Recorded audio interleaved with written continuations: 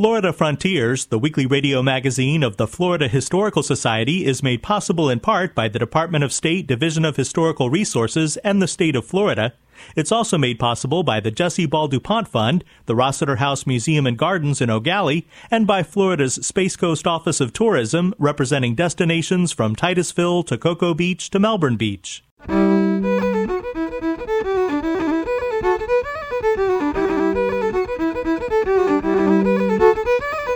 This is Florida Frontiers, the weekly radio magazine of the Florida Historical Society, on the web at myfloridahistory.org.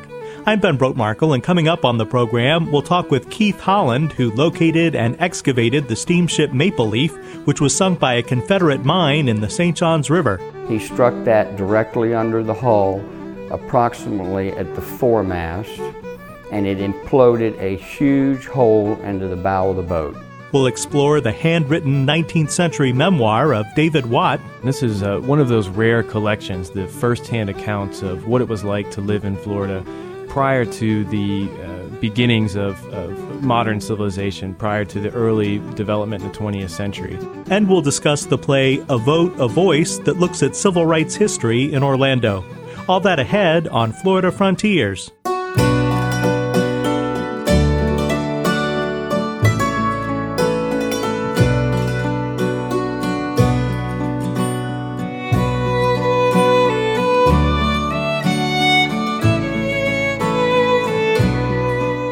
At 4 a.m. on April 1, 1864, an explosion disrupted the still waters of the St. Johns River as a Confederate mine ripped through the hull of the steamship Maple Leaf. The ship was transporting Union supplies during the Civil War. Keith Holland founded St. John's Archaeological Expeditions Incorporated to discover and excavate the Maple Leaf. It was participating in the Southeast Atlantic blockade as a troop transport. And after the Battle of Olustee, which was a major defeat, all troops were called from surrounding areas, especially Charleston, to come to Jacksonville immediately. They had camped on Folly Island, an entire brigade, for about 20 months. And so it took the quartermasters approximately a month to break down that entire camp, load up all the thousands of soldiers' personal effects into boxes. They were all placed into the Maple Leaf, and she was bringing those supplies to the 112th New York, the 169th, the 13th Indiana, and Brigadier General Foster's brigade headquarters equipment to them. Before she was able to unload the deck, she was ordered to go to Palatka. She went to Palatka and never made it back to Jacksonville. The Confederate mine was about a yard wide. The center looked like a barrel, but tapered wooden points on both sides made it resemble a torpedo. They were ordered to travel at night with no lights. Only the binnacle light was allowed in the captain's and the pilot's house. It was a full moon, no wind. The river was as clear as the surface of a mirror. And Romeo Murray, the pilot, was heading north. He saw nothing on the water, but there was an explosive mine submerged under the water. He struck that directly under the hull, approximately at the foremast, and it imploded a huge hole into the bow of the boat. The entire front deck caved in, the pilot house fell forward, the whistle struck and started to blow when the wire was stretched. The pilot turned the boat, and this is significant, and the real reason we're here, to get to the east bank. So when Maple Leaf settled, after about 5 or 6 revolutions of the paddle wheel, she settled athwart the stream, 90 degrees to the stream. And that is what subsequently forced the Maple Leaf into this anaerobic environment quickly. When the Maple Leaf first sank to the bottom of the St. Johns River, the upper portion of the ship was still visible. Except for the 4 men killed in the initial explosion, the crew was able to escape. Keith Holland. When it touched bottom, there was about 2 to 3 feet on the upper cabins of water, and the rest of it was above the water. All of the people on board, 4 people were killed. They were firemen. They were in the forecastle, which is the very front of the ship where the explosion occurred. Everybody was able to get in their life rafts, and the officer in charge said he thought it would be the better part of valor to get out of there before the Confederates approached. And then they spent that rest of the evening from 4 o'clock in the morning rowing to Jacksonville and arrived there about 8:30 in the morning.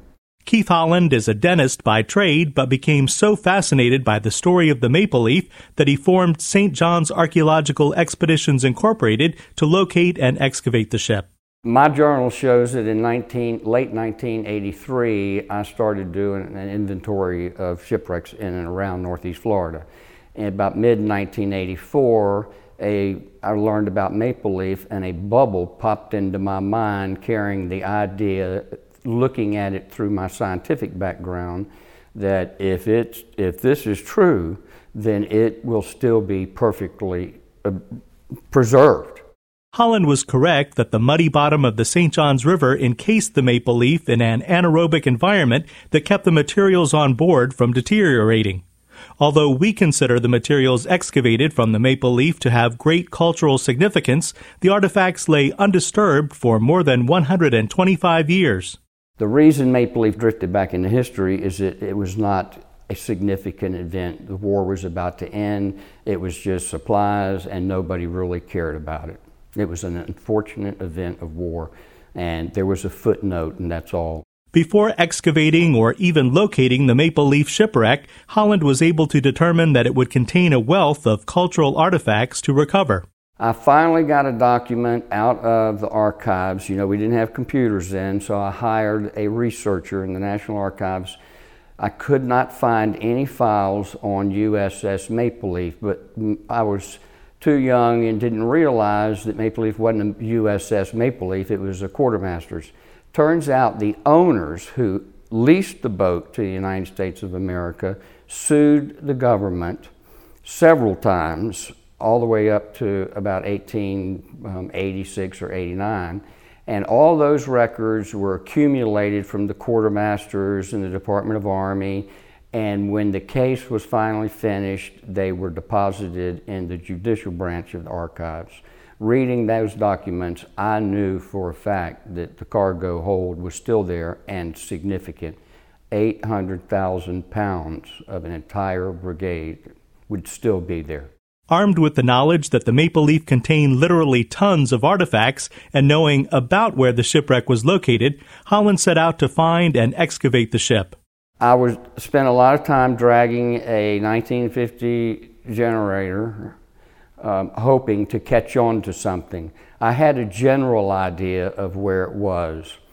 Eventually, I bought a boat-towed pulse metal detector, and in dragging that, it caught onto something. My brother-in-law, who was a scuba diver, dove down to untangle it, and sure enough, it was on a shrimp net that was attached to some huge metal items. We both went down and analyzed it and determined that that was in all probability the paddle wheel axle of the ship. It was the only thing really sticking up above the mud. And then I was elated to know that in fact I did find Maple Leaf, but at the same time I had a very depressing feeling because I realized she was beyond my reach. The main deck was buried under 7 feet of St. Johns River mud. This was going to take a very big deal to get to. Holland and his team were able to clear away enough mud to begin recovering artifacts from the Maple Leaf. Much of that material is on display for the first time at the Mandarin Museum and Historical Society in Jacksonville. When we selected these items, I had not seen the material for 18 years because we shut down in 1996. It became a National Historic Landmark in 94, and then we closed our company, sealed it back up, and left in 96.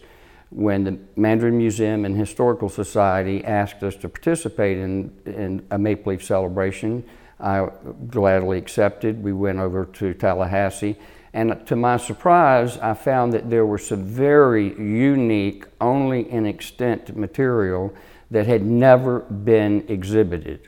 And so many of the things here have never been seen before until this event. And all the rest of the stuff is primarily personal, cultural material related to the individuals. There's some military items, but most of it is about the individual, what games they played, how they traveled, what letters they wrote, pens, ink bottles, how they communicated, what dishes they carried from home, seashells that they collected while they were on Folly Island. All of this stuff came out of intact boxes with names stenciled on them. And we recovered about 4,500 items through a column that was approximately 8 feet in diameter and 10 feet deep, which was the cargo hold depth, which we calculated to be 0.1% of the material that's still there. The Maple Leaf exhibit at the Mandarin Museum features personal artifacts from the crew, a detailed model of the ship, and a diving suit worn by one of the excavators. Also on permanent display is a replica of the mine that the Confederates placed in the St. Johns River to successfully sink the Maple Leaf.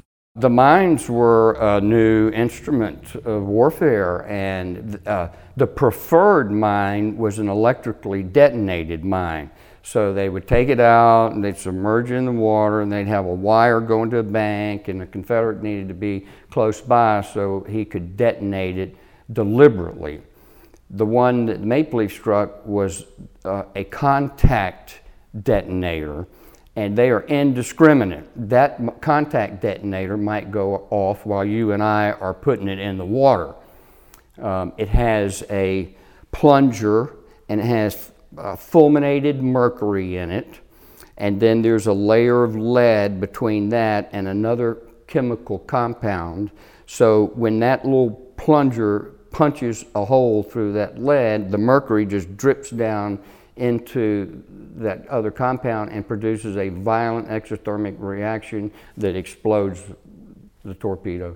Maple Leaf, to my knowledge, was the first ship to ever be sunk by a contact explosive.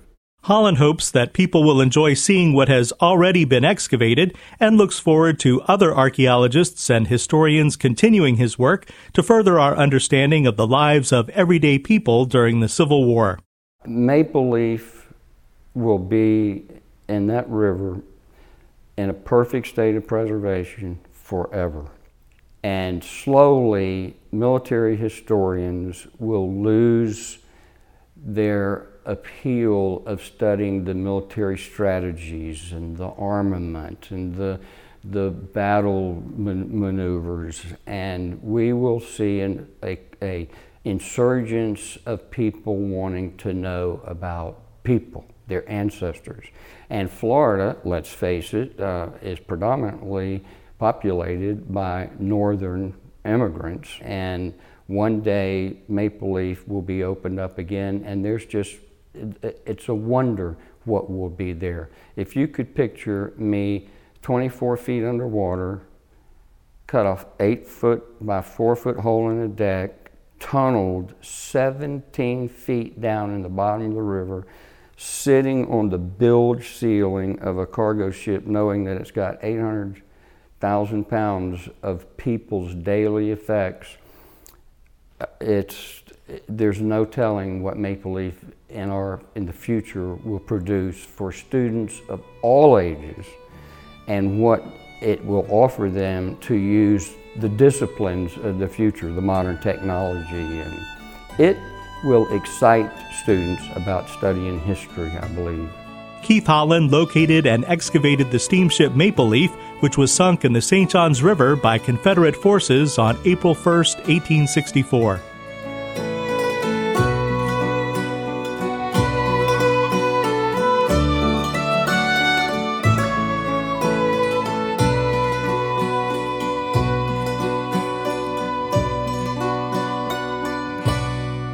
This is Florida Frontiers, the weekly radio magazine of the Florida Historical Society. I'm Ben Brotmarkle. Visit us on the web at myfloridahistory.org to discover great books about Florida history and culture, find out about upcoming events, listen to archived editions of this program, and much more. Click the Join Now button to receive our journal, The Florida Historical Quarterly. That's myfloridahistory.org. The story of my life, I take her home, I drive all night to keep her warm in time. It's frozen.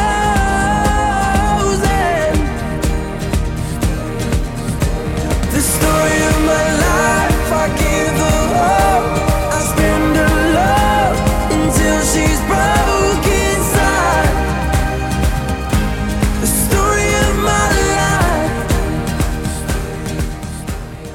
Joining us now is Ben DiBiase, Director of Educational Resources for the Florida Historical Society and archivist at the Library of Florida History in Cocoa.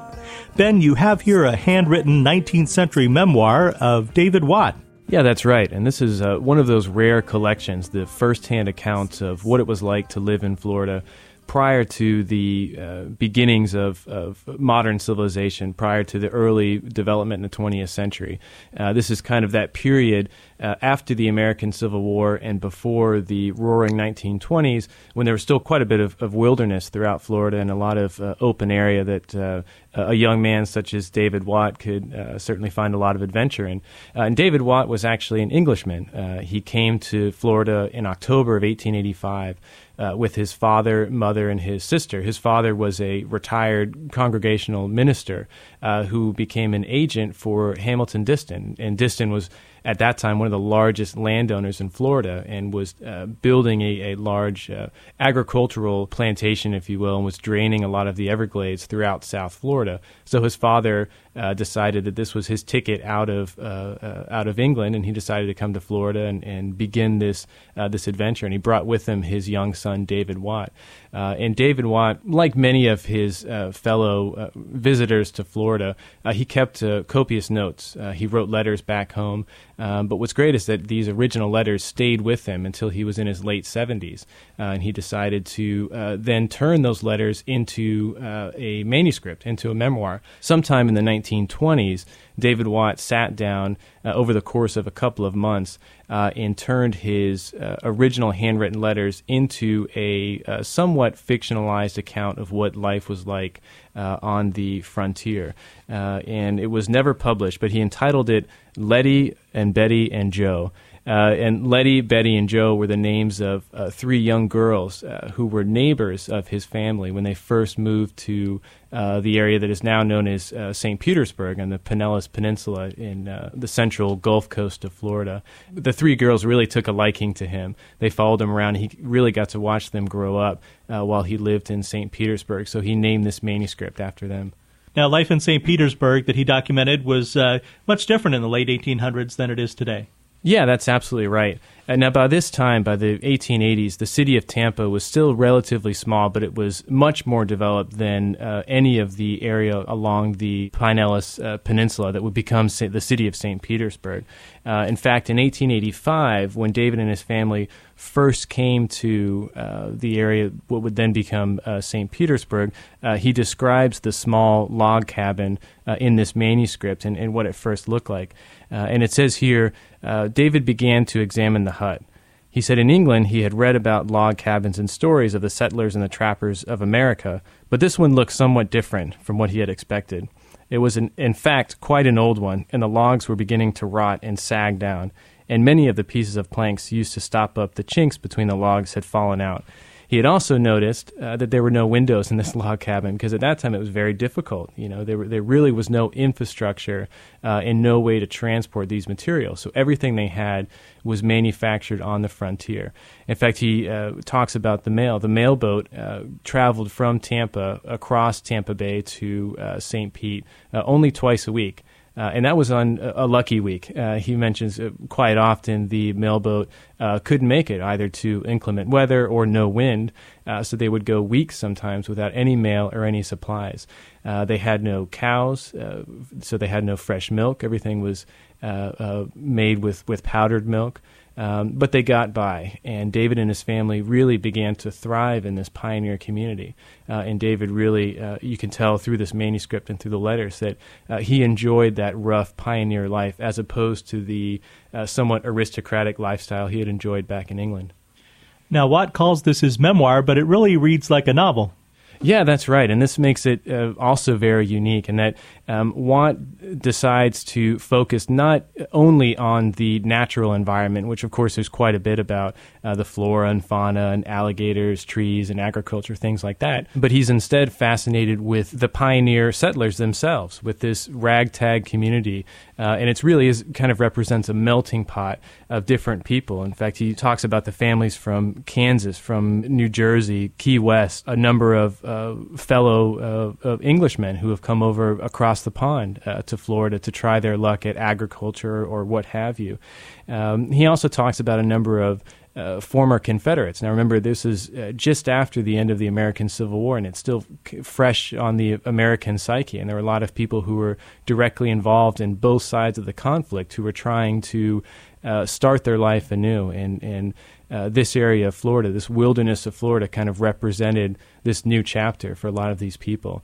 So, as I mentioned before, he titled the manuscript after the three young girls who lived here. But throughout the manuscript, he sprinkles in these wonderfully colorful anecdotes of how people really survived. And again, it gives you a great sense of kind of how neighborly and how rough, it could be, but also how reliant you were on your fellow pioneer just to get by. Great. Well, thanks, Ben. Sure. Thank you. Ben DiBiase is Director of Educational Resources for the Florida Historical Society and archivist at the Library of Florida History in Cocoa. The story of my life.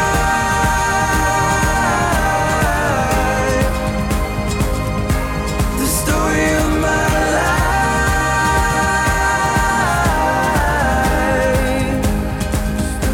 The story of my life. This is Florida Frontiers. Much of the civil rights history of Orlando is presented in a new play called A Vote, a Voice. Robert Casanello from robertcasanello.com has more. As a director, I'm hoping that I've been able to deliver to the audience the writer's intent.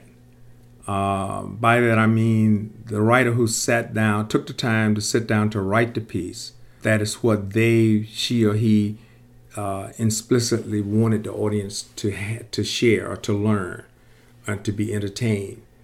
So it's my job to take that from the paper and make it live. I think we succeeded in this in the respect that the response from both audiences were delightful. That was Professor Anthony Major, Director of Africana Studies at the University of Central Florida. He directed a play written by State Senator Geraldine Thompson about the history of the African-American civil rights struggle in Central Florida. It ran in February of 2015. Professor Major tells me what the play was about. I recently directed a play called A Vote, a Voice, commemorating the 50th anniversary of the Voting Rights Act. And it was performed at the Dr. Phillips Performing Arts Center. It was written and produced by Senator Geraldine Thompson, who had approached me some time ago and told me she had this play concerning history of Orlando. And I thought it would be a unique project to work on. It would be a first in this area to have a theatrical production commemorating the history of Orlando. And so we put together this production, and it went quite well. We had two performances, and both performances were sold out. Here, Professor Major tells me what he learned from the play. I grew up in Sarasota, Florida, and I used to come to play Jones High School back in the day. But I had heard some of the things about, of course, the Ocoee riots and Harry T. Moore, the bombing of the home and so forth. But a lot of other stuff about the history of Orlando and what went on when people were trying to vote. I learned a lot about the Wells-built museum. The other thing I learned a lot was the local heroes who, in light of them, the possibility of them getting hung or shot or whatever, who stood up for the voting rights in Orlando, who made sure that the citizens here had an equal opportunity to vote. People like Father Nelson Pender. The lunch counters. Father Pender used to train youngsters to go and sit down at the lunch counters, and how they couldn't get service here, back in the day. And Paul Perkins even, I know Mrs. Perkins, who used to own the Montreux bookstore here. Learning that these families had played, and I'm not calling them all here, but I mean, there was a whole list of almost like 26 to 30 characters in the play, in the production. And all of them had a role to play and made it happen. And I'm sure all of these towns have different people like that in them that took the initiative and risked their lives to make sure that they had the right to vote. Professor Major talks to me about staging one of the more difficult scenes. Like one specific scene was a scene where there was the hanging of July Perry. And so I showed on the video screen, on the projection, of a hanging. And because I wanted the audience to really feel what it's like, or what it was like during that period of time, and what people went through. So the description of that hanging is there, where they talked about how they cut off his fingers so he couldn't slap the chain, how they lit him on fire, how they castrated him, how they lifted him in the air. And there were 26,000 people cheering like at a football game. So at the same time, I had the dancers acting out that while you watch that on the screen. And when it was over and the musical number was done, and it was done to Strange Fruit by Nina Simone. So as Nina Simone is talking and singing about, a hanging and what it's like, the dancers acting it out and the visuals together, it was a powerful moment. That was Professor Anthony Major, and I'm Robert Casanello with Florida Frontiers. You've been listening to Florida Frontiers, the weekly radio magazine of the Florida Historical Society. Please join us right here again next week. Until then, visit us anytime on the web at myfloridahistory.org and follow the daily conversation on Facebook at Florida Historical Society. Production assistance for Florida Frontiers comes from Ben DiBiase and Robert Casanello. The program is edited by John White. Have a great week. I'm Ben Brotemarkle.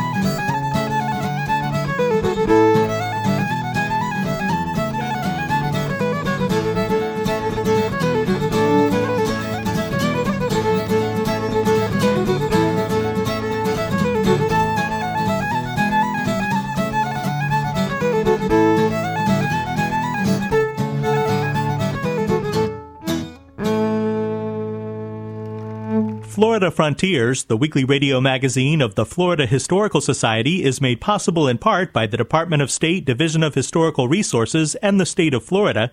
It's also made possible by the Jesse Ball DuPont Fund, the Rossiter House Museum and Gardens in Eau Gallie, and by Florida's Space Coast Office of Tourism, representing destinations from Titusville to Cocoa Beach to Melbourne Beach.